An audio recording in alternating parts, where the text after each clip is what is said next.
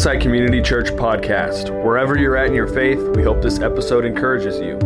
If you enjoy the listen, let your friends know, and we'll catch you next time.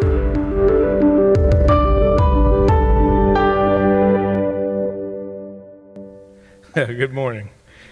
We're going to look at John chapter 1 over the next couple weeks in a little series called Unparalleled. John 1 to 18 is the prologue of John. It's John's sort of gives us the meaning of Christmas without the Christmas story. And so it's John's way of talking about Christmas, which really is the essence of Christianity. And what he says is totally unique. Unique and distinctive. And you might say unparalleled. There's no philosophy, there's no religion, there's no cult that makes the claims that John 1 makes. It separates Christianity from every other religious or spiritual teaching. So, and at a time, I think, when people are sort of, likely to have spiritual thoughts this time of year, grasping for hope and meaning, to all of life. But their tendency is to just put all religion into the same bucket. Just put it all in the same place, same category. And this would be a monumental mistake, according to the New Testament. Christianity is not just a slight variation on any other spiritual thinking or religion. It's actually a very radical departure from it. Jared Wilson said this: "Make no mistake, in the public marketplace of religious conversation, in the entire world of spiritual and unspiritual, religious, irreligious, theistic, deistic, polytheistic, atheistic, political, moral, liberal, conservative, moderate, or whatever kind of ideas, Christianity is at a great advantage." What's the advantage of Christianity? Because in the midst of this murky, multi-ideological fog, Christianity stands alone and above. A solitary lighthouse shining real light. The truth claims of Christianity are unlike those of any other religion, philosophy, or system in the world. Do you know that? Have you looked close enough to see that? So what does John say? What's John's message? Well, his message is the message. John's message is that God has sent us a very clear message. That's his message in John 1. And you know this text very well. And I just want to read a couple of verses of it before we dive in and we have just spend a few minutes thinking about this. "In the beginning was the Word, and the Word was with God, and the Word was God. He was in the beginning with God. All things came into being by Him, and apart from Him nothing came into being that has come into being. In Him was life, and in the life was the light of men. And the light shines in the darkness, and the darkness does not comprehend it." And then verse 14, "And the Word became flesh and dwelt among us, and we beheld its glory. Glory as of the only begotten from the Father, full of grace and truth." And then verse 18, "No man has seen God at any time. The only begotten God, who is in the bosom of the Father, has explained him." So, John is saying, I have a message for you. The message of Christmas, the message of Christianity, what makes Christianity unique is that God has spoken, but He has spoken in person.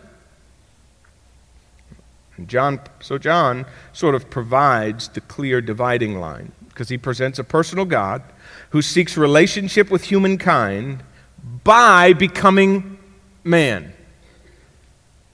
That's unique. That's not anywhere. Okay? So the Christian doctrine of the incarnation is what draws the very visible line in the sand that distinguishes. So Christmas is what separates it all, Christianity from everything. This time of year, what we see here, Christ is the dividing line. I like what C.S. Lewis said famously about the Christian faith. He said, "We trust not because a God exists, but because this God exists." This God, unlike any other God. Now, let's see what it is about this God, okay? And we have to be very fast because we have very, very little time to get through a book. And let me just tell you something about John 1, 1-18. I've been looking at it for 2 weeks. I cannot get my arms all the way around it. I couldn't possibly have. I read somewhere where John Piper, a scholar in his own right, pastor, scholar, studying in Germany in 1974, and he was taking a class on the book of John, the Gospel of John. And the professor died right before the class started. So from Basel, they brought to Munich Oscar Cullmann, great scholar Oscar Cullmann, to teach the class. And it was 18 weeks long. He spent the first 13 weeks in John 1-14. John 1, 1-14. So it made me feel better about Mark. It made me feel a lot better about Mark, okay? Which I've been mocked plenty for that, okay? So you say, how in the world do we wrap our arms around this? And I just want to show you something quick, and then I'll try to summarize all of the thoughts that I have so that we can see this in time. But I just want you to see two things. So here's studying the book of John. Here's the whole 18 verses. I like you to see the whole text. You want to see the whole paragraph. All right? So you have, this is a really, really beautiful in this text. So you have Jesus described as the Word here, up there. And this, by the way, is the only time Jesus is described as Word. It's the only time in the New Testament. And then down at the bottom you have, in verse 18, where it says that this Word, this begotten of God, has explained him. So we got this communication thing going on. This is a message from God. Ends up being who Jesus is. Now, in this whole text right here, John uses two literary devices that we're going to use just to help guide us for this week and next week. And the first one comes in verses 1 and 2, and then in the entire section, 1-18. And I've shown them to you before. It's called a chiasm, which is really just sort of a staircase parallelism. So verses 1 and 2 actually look like this in the chiasm. They look like this. So A and A, B and B, so you see the parallelism. In a 1 or 2 verse, it's literally word, just a word or two or three. All right, so in verses 1-18, it looks like this. An entire paragraph. This section matches this section. This section, B and B match, C and C match. And you say, what's the point of doing that? Well, one section's going to just, maybe in fewer words, going to add a little something to the principle in B. This B will add a little bit of something to this B. This C adds a little something to this C. But the point of both of them is the angle, is the middle. The middle becomes the critical, it's what everything is pointing to. So in both of them, you have sort of a middle, right here. So there's your second middle. Here's your first middle. Your first middle is, what's he like? Is the nature of God. That's it. This is what we learn about the Word. What we learn about the Word, something about God we wouldn't have known. Okay? And then in the second one, we learned something he did. Now, I can't show it to you as critical, but if you looked at it by sentence, you would see that out of this D here comes one phrase, and that is, he gave them the right to become the children of God. So if we use John's two literary devices, we basically get two center points. Two center points in this text. Number one, it's going to tell us something about the nature of God, and number two, something incredible he has done for man. Those are your 2 points. Now, all I have time for today is just to look at the first one, just a little bit about the nature of God. So in verses 1 and 2, we're going to look at this one first, right here. In the beginning was the Word, and the Word was with God, and the Word was God, and he was in the beginning with God. That's verses 1 and 2. So let's look at verses 1 and 2. What is this? In the beginning was the Word, and the Word was with God, and the Word was God, and he was in the beginning with God. So, just real quickly, if you were to, there's a definite correlation in verses 1 to 5 to creation.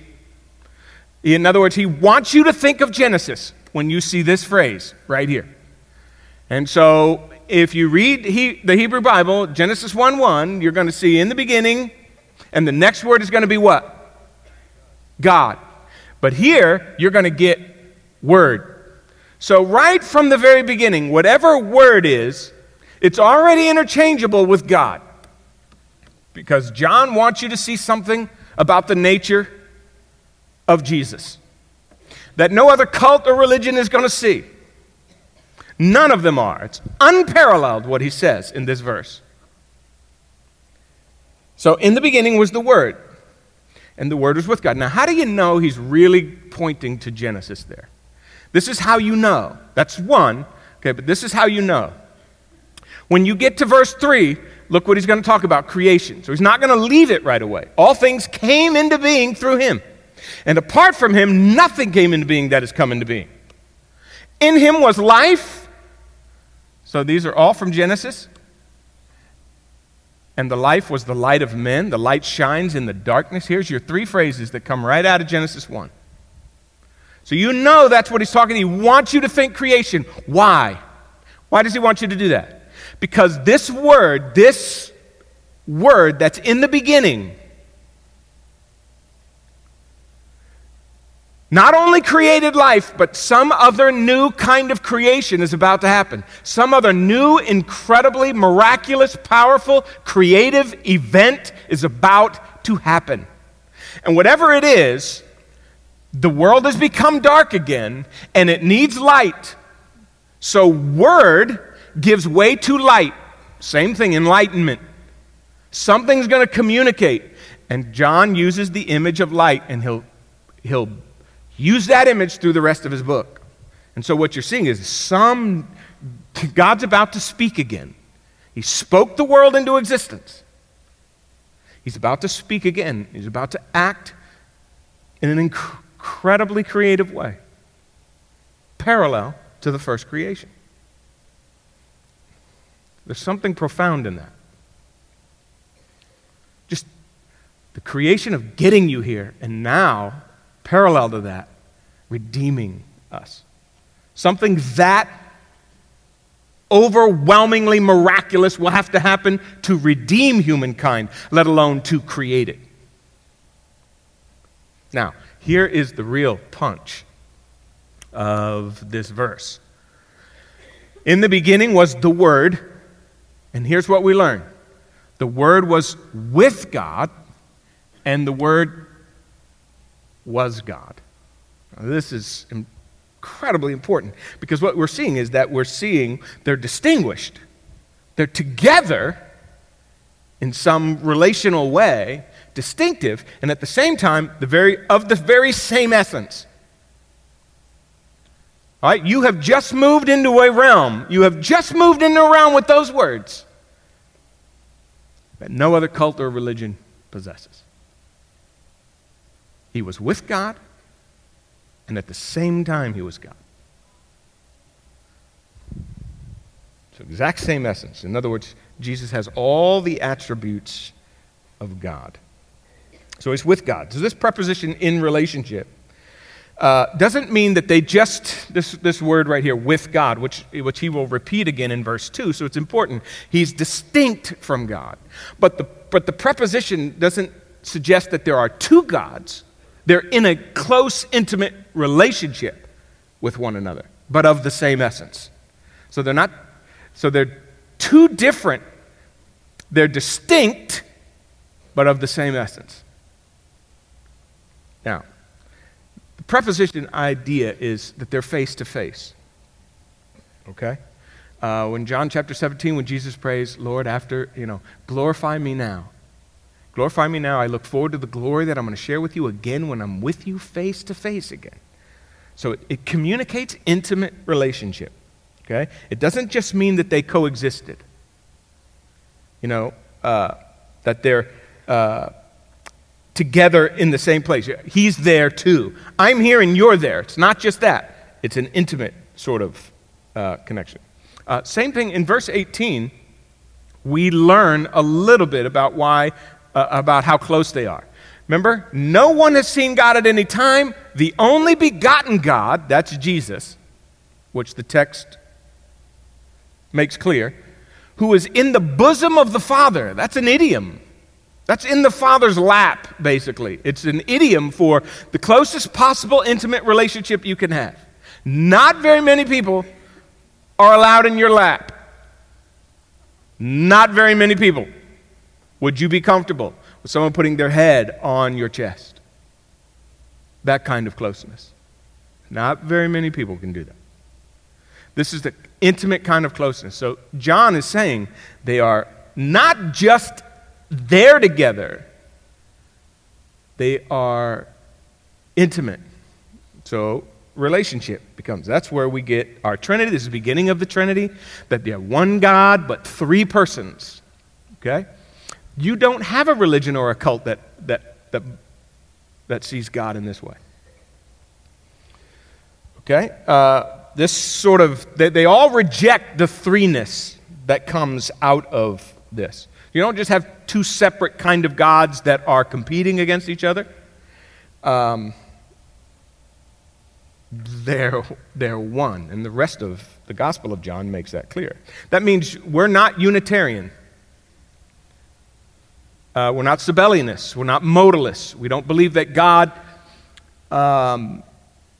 will act like Jesus sometimes. He will act like the Spirit sometimes. He will act like the Father sometimes. That's modalism. That's Unitarianism. So that's not how we're seeing this. And I want to show you why that's important. And you'll see it in just a second. But even the cults, so for Mormonism and Jehovah's Witness, both see Jesus as a created being. And see, what you have in John 1-5 is that Jesus was there at the beginning creating. If he was in the beginning, that means he was prior to creation. He already existed. That's the pre-existence of Jesus. Okay? So I think in Mormonism, Jesus created, he's the brother of Adam, he's the brother of Lucifer. So neither one of them. Now, they're God makers, so they see Jesus eventually becomes God, but he doesn't start out as God. He's created by God. Okay, so you end up in Mormonism with a sort of a polytheism. You move away from monotheism, which is one God, to a sort of multi-gods. We all become gods. And Jehovah's Witness, they create. So they're the ones who believe that when they read John 1:1, they put a little A in here. They put a little, here it is. He was a God.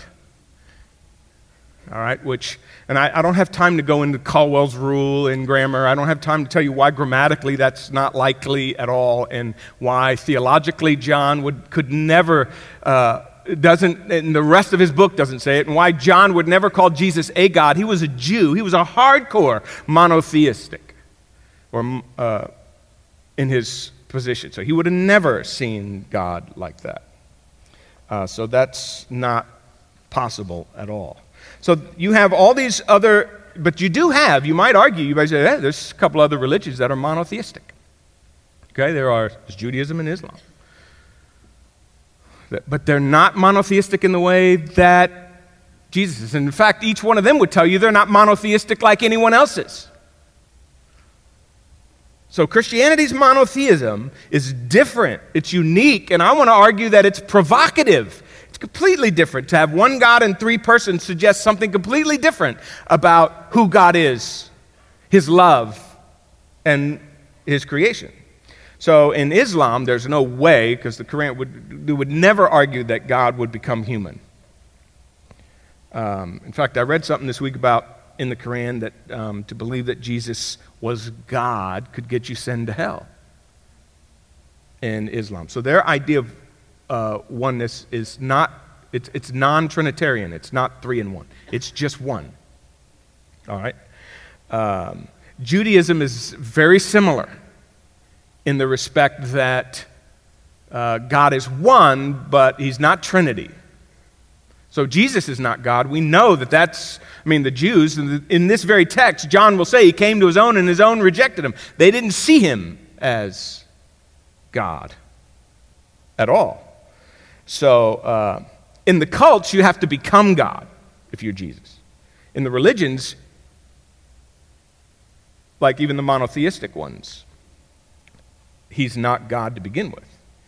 So that raises some questions about God's love. How does God love, and what's the story here? And by the way, becoming a God is by definition illogical. Okay, this is the struggle with the cults. They want you to believe that you're going to become a God. That's just by definition illogical. You can't create God. They believe God created a God. God can't create a God. If it's created, it isn't by definition God. Okay, so it's just not logical. Because God, by definition, is self-existent. That's why John says, in the beginning. All right, so what does the non-Trinitarian religions, like Islam but monotheistic but non-Trinitarian, believe? They lose, what is the love? So in Islam, Al-Ghazali, right under Muhammad in terms of his position, says Allah is above the feeling of love. So in the few instances where the Quran will speak about love, it's really reserved just for the people that have earned it, that have really shined. Okay? So there's only certain ones that are lovable. In Judaism, the love of God is expressed mostly by creation and sort of entering a covenant relationship, but he can't be described as love.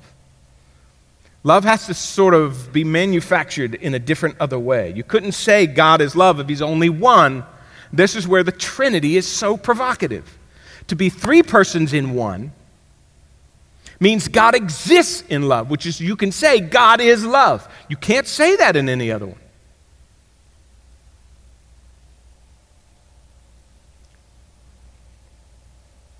So the expression of love in the other religions and cults falls way short of what Christianity is arguing. So God is not just loving, he is love. In other words, he is its origin and its essence. Cannot be true unless you envision God as a Trinity. Because a solitary God cannot love. You've got to be in relationship. That's the importance of this with God. In relationship already. A solitary God could learn to love, right? He may want to love, but he can't be called love. He can't be the essence of love because it requires relationship. So if God is a Trinity, then we see love as part of the fabric of all reality. Anything God does, whether he creates or whether he redeems, he's going to do it in the context of relationship.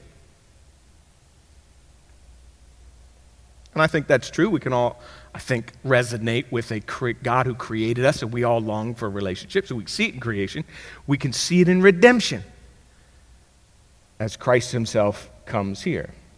So a loving relationship is bound up in the very nature of God. Fred Sanders said, gospel and Trinity have the same shape.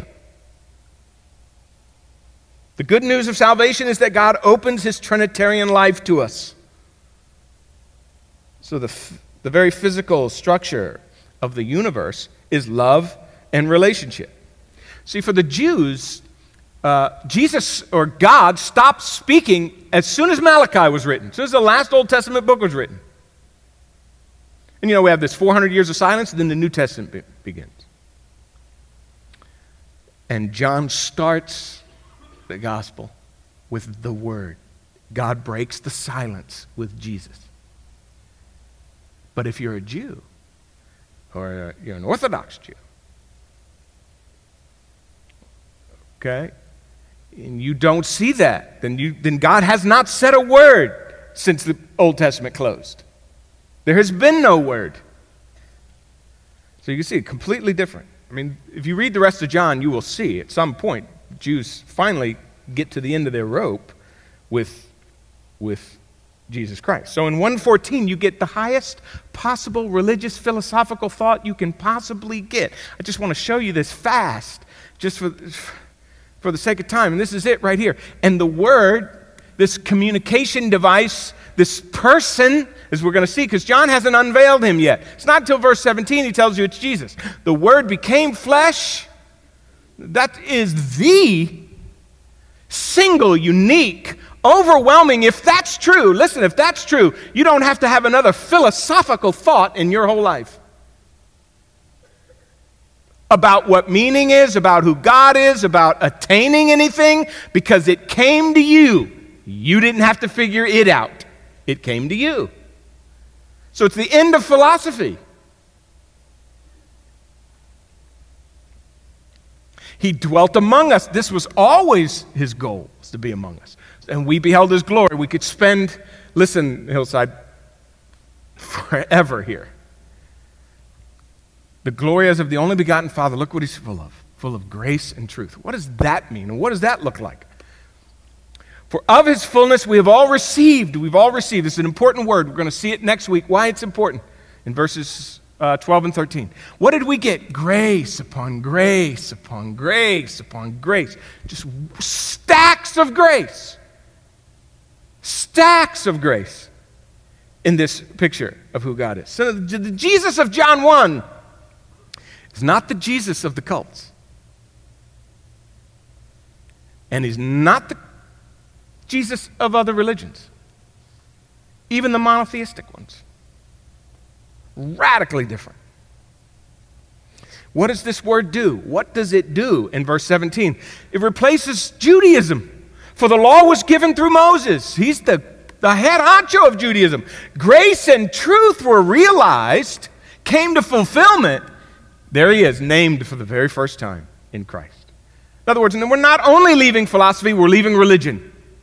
You don't need religion either, because grace and truth are realized in a person. That's what John is saying. Distinct, new, fresh. Unparalleled. Unparalleled. So you got a world of people looking for revelation, looking for access to the mysteries of reality, the mysteries of life. And John says they all come up short. And notice what he says in verse 18. No one has seen God. The only begotten God, that's Jesus the Son, the one and only, who is in the bosom of the Father, only the person, absolutely the closest to him and of his same essence, could come down here and explain this. Christ is the explanation of the nature of God. What does it scream? What is he screaming? What is the word screaming at us in this text? Because it is screaming something. Because if James Montgomery, or John Montgomery, said, of the Word became flesh, and I think it's true of John 3:16, for God so loved the world that he gave, there it is, that one and only Son. So Word gives way to the relationship of the Son. The highest philosophical, religious, spiritual thinking you can ever have is that God would become flesh, and the motivation of that was that he loved the world. That's why he did it. There is no love picture, no love language in any other religion or cult that comes close to matching this. It's unparalleled.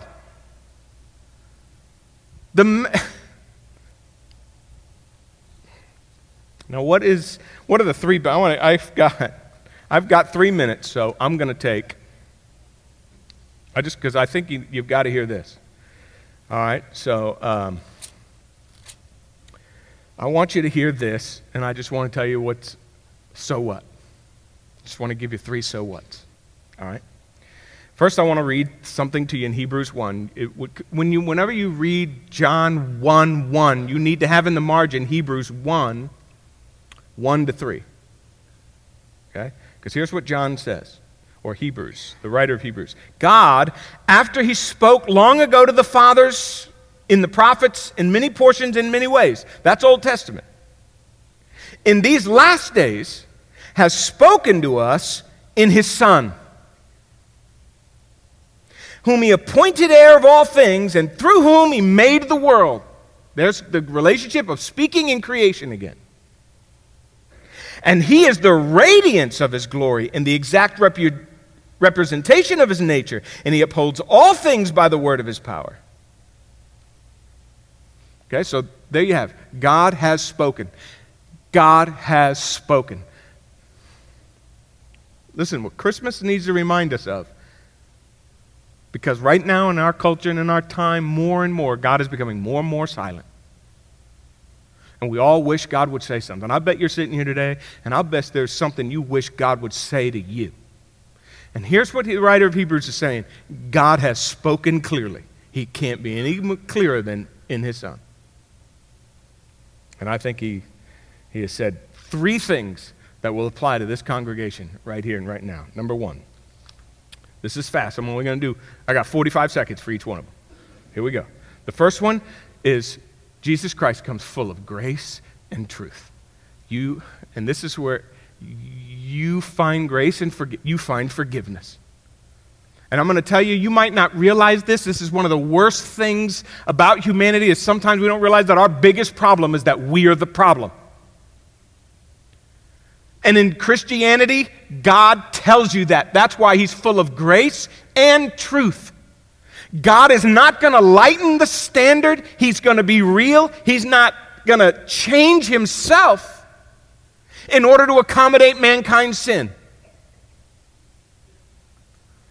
But he's also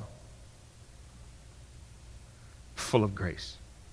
In fact, John says, when Jesus comes, grace just comes in waves. It just keeps on coming. It's like stacks of grace and forgiveness for anything I've done. Some of us are haunted by the things that we have done or haven't done.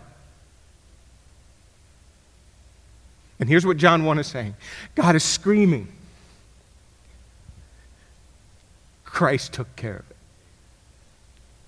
That's the first thing. Full of grace and truth. He's not lowering the standard to accommodate your guilt. At the same time, though, what he's going to come is at the cross. He's going to take in grace. That's the uniqueness of this God. If you see God the way John 1 sees him, then you see salvation and grace in a completely different way. You can't talk about waves of grace in any other cult or any other religion like you can after you read John 1. Forgiveness. Second. Infinite comfort in suffering.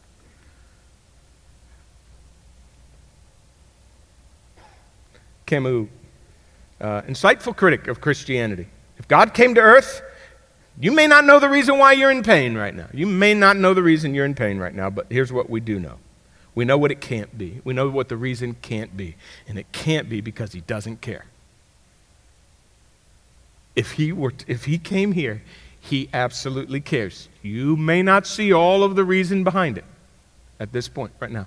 But I got to tell you, my prayer list is kind of on a rotation. I wake up with the pain of the people in this congregation. Every single morning. And every day comes a new pain. And I just rotate your names through this little conveyor belt in my head.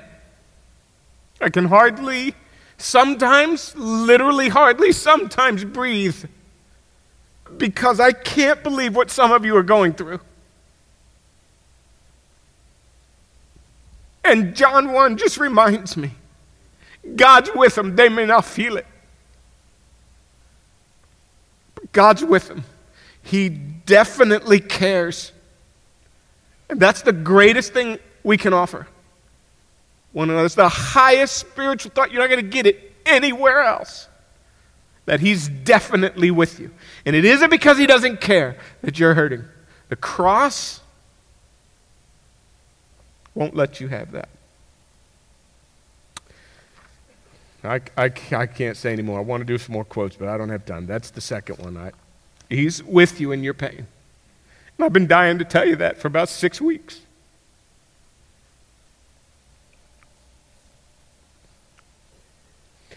And finally, and this is very fast, what more powerful incentive in the world is there to care about, serve, love, and connect with others than the fact that God himself did that? The very nature of himself that would bring him here. The very nature of God himself, out of it comes service, that he's willing to break that Trinitarian love for a time. And what's beautiful about John in this section here, and I had this whole text up here, is you have him with God up here in verse 1 and 2, and then you have him with God here again. So you have him with God here, and you have him with God here. But everything in between is about him coming here. And you can see it in different, you just read the language. I don't have time to show you, but you just read the language. Of all of the language of God being here, he was here, and then he went back to the Father.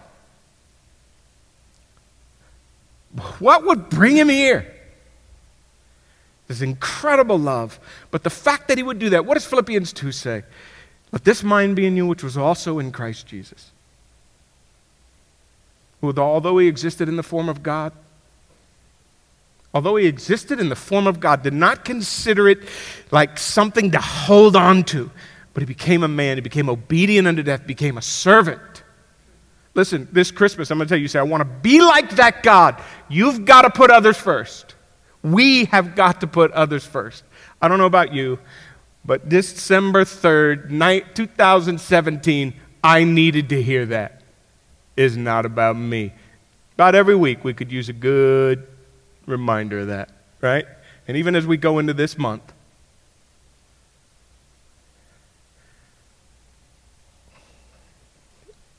who became more vulnerable than him?